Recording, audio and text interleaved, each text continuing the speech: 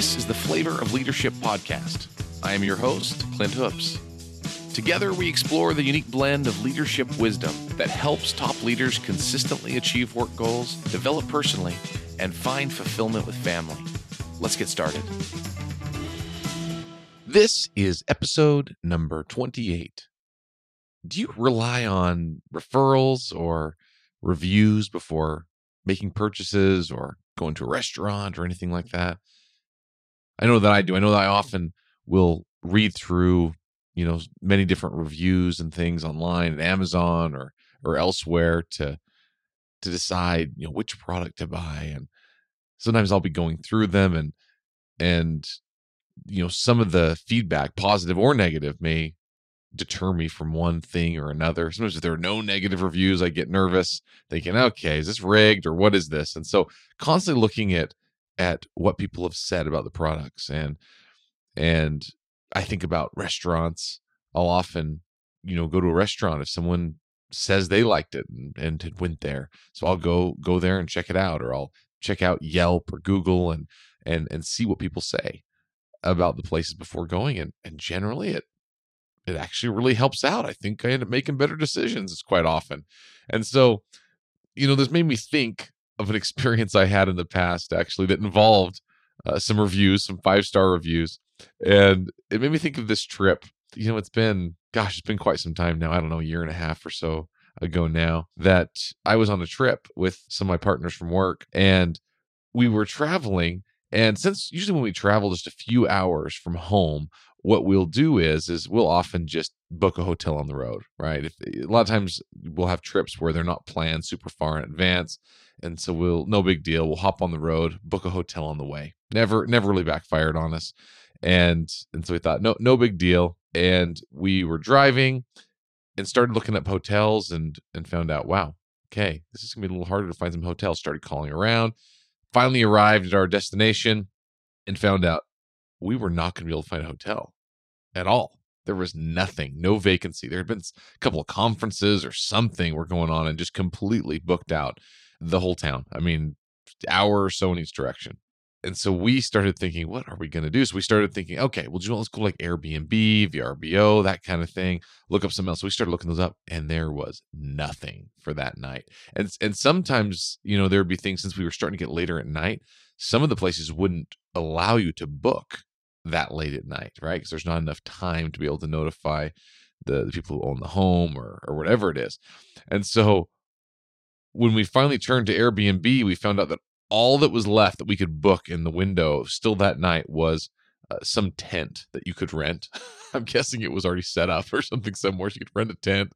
And then there was this other random basement apartment that actually had some pretty good reviews on it, a lot of 5-star reviews, but it looked kind of, once again, it looked kind of random. Like, all right, well, do you know what? It's the only thing available. What do we have to lose? Reviews are amazing. So let's do it. Let's book it. It says it could sleep 6 people, I think, and there were 4 of us. So we thought, all right, no big deal. That works. Let's do it. Book it. We got the confirmation that we got that room and that Airbnb, and we said, okay, perfect. Gave us the address. We drove there, and it kind of went out to this a little bit kind of sketchy part of town, and we're thinking, all right, this is a little interesting. Got the address, could barely see the address on this old sign, old numbers there on this house. And this house was completely dark. It looked like there was no one in this house. And, we pulled up, and it was after dark at this point, and the house was even darker because there were blankets over the windows for blinds. And we're thinking, okay, this is getting a little worrisome. It was at this point that we started wondering, okay, now where did all those 5-star reviews come from? Because this is making us nervous. We are sitting in the truck and actually considered sleeping in the truck at this point. We're thinking we already booked this thing, but man, how's this going to work? There are 4 of us. It's winter time, so it's going to be mighty cold. We probably don't want to do this. So we decided, what do we have to lose at this point? So we went up, we knocked on the door, not expecting much. And when the door opened, it actually revealed this nice, clean, and orderly home inside. We're thinking, okay, that completely doesn't match this dark, dreary, haunted house of a looking house on the outside. But, In the doorway was standing this small older lady, and she invited us in. She had a thick Polish accent that was just super comforting to listen to. We instantly fell in love with this little lady. She invited us into the home and led us down the stairs to the basement apartment where we were going to be staying. We had originally thought there was like a separate entrance or something based on what we thought we had read. But she took us down the stairs through her house and down into her basement apartment. And she was so proud to show us her newly remodeled basement apartment. And it was super clean, looked super good. And so we went into this little apartment, and in the apartment there was one bed, and there was kind of like this little mini kitchenette and a little table, and then outside the room there was a bathroom. And so on the pictures and everything we saw, we thought there were, it said it slept 6. So we thought, okay, well, there must be another bedroom or two with some beds. And so when we asked her, so where do we sleep? Where does everybody sleep? How does this work? She went right over to the closet. And at first you're thinking, wait, there can't be another door there. It looks like it ends. But, as far as like to another room, she went over and it was a closet, pulled it open, and pulled out some of these thin little mats, like little 1-inch little mats to sleep on the floor, and some blankets and some more pillows, and just showed us where to set them on the floor. And so we were thinking, okay, this looks much bigger in the pictures. And this was not what we signed up for. But I'm telling you, it was so funny. She continued to speak with us and was just letting us know was unapologetic about it. Everything is great. And she just did everything possible to make our stay just as perfect as possible. And you would think that we would just be frustrated by the whole thing. And I'm telling you, it's so funny. Even though we just had these little mats and random blankets and everything, it was a clean, nice environment. And honestly, this little lady just made it one of the most pleasant experiences we'd ever had. And we soon realized, wow, that is how she had so many 5-star reviews. She had such passion and desire to make things right and to make an enjoyable experience and to make it be a part of her home. It was amazing. And so, not to give an excuse, I won't even call it a bad product because her product wasn't necessarily bad. It was what she had advertised. We probably just didn't look close enough.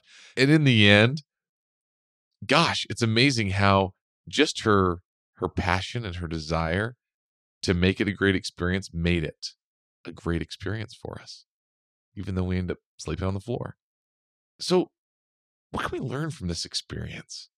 Some of you might be thinking, well, of course, she's the owner. She's the one who's trying to make the experience great. So of course, she's going to do everything possible to make that happen. So, let's take this to a business where you have an owner or a leader or a founder that started a business, or someone who is a leader and they're the one who formed their team and has been there from the beginning and making it happen.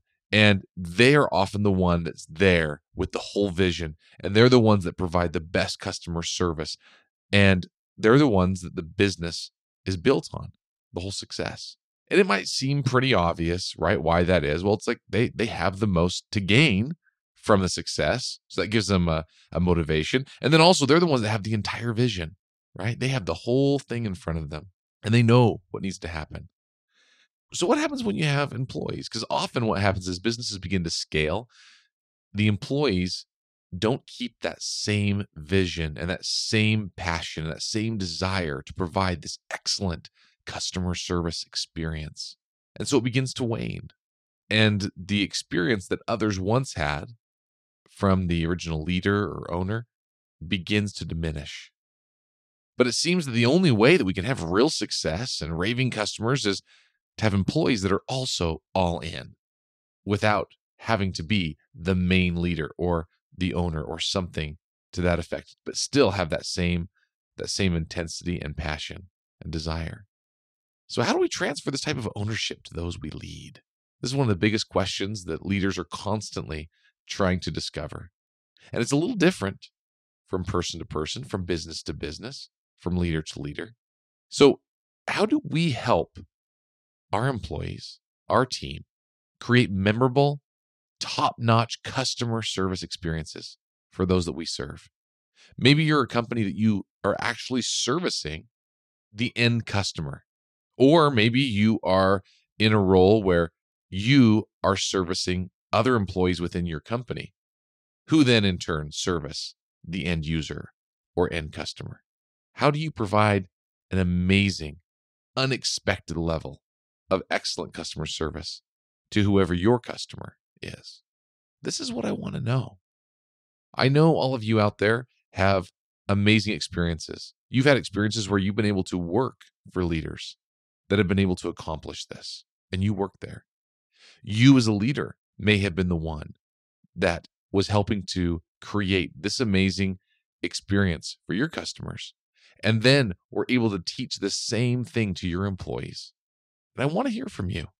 I want to do a future episode on this topic, and I need examples and success stories from you so that we can share them with everybody else, so that we can help discover how best to be able to transfer this knowledge and this type of culture to our own teams. Please send these examples and success stories to Clint at flavorofleadership.com. Once again, CLINT at flavorofleadership.com. Or you can go ahead and message me on LinkedIn, and I'll get the message as well. I can't wait to hear from you and learn more from you and to share some of these stories in a future episode. Until next week.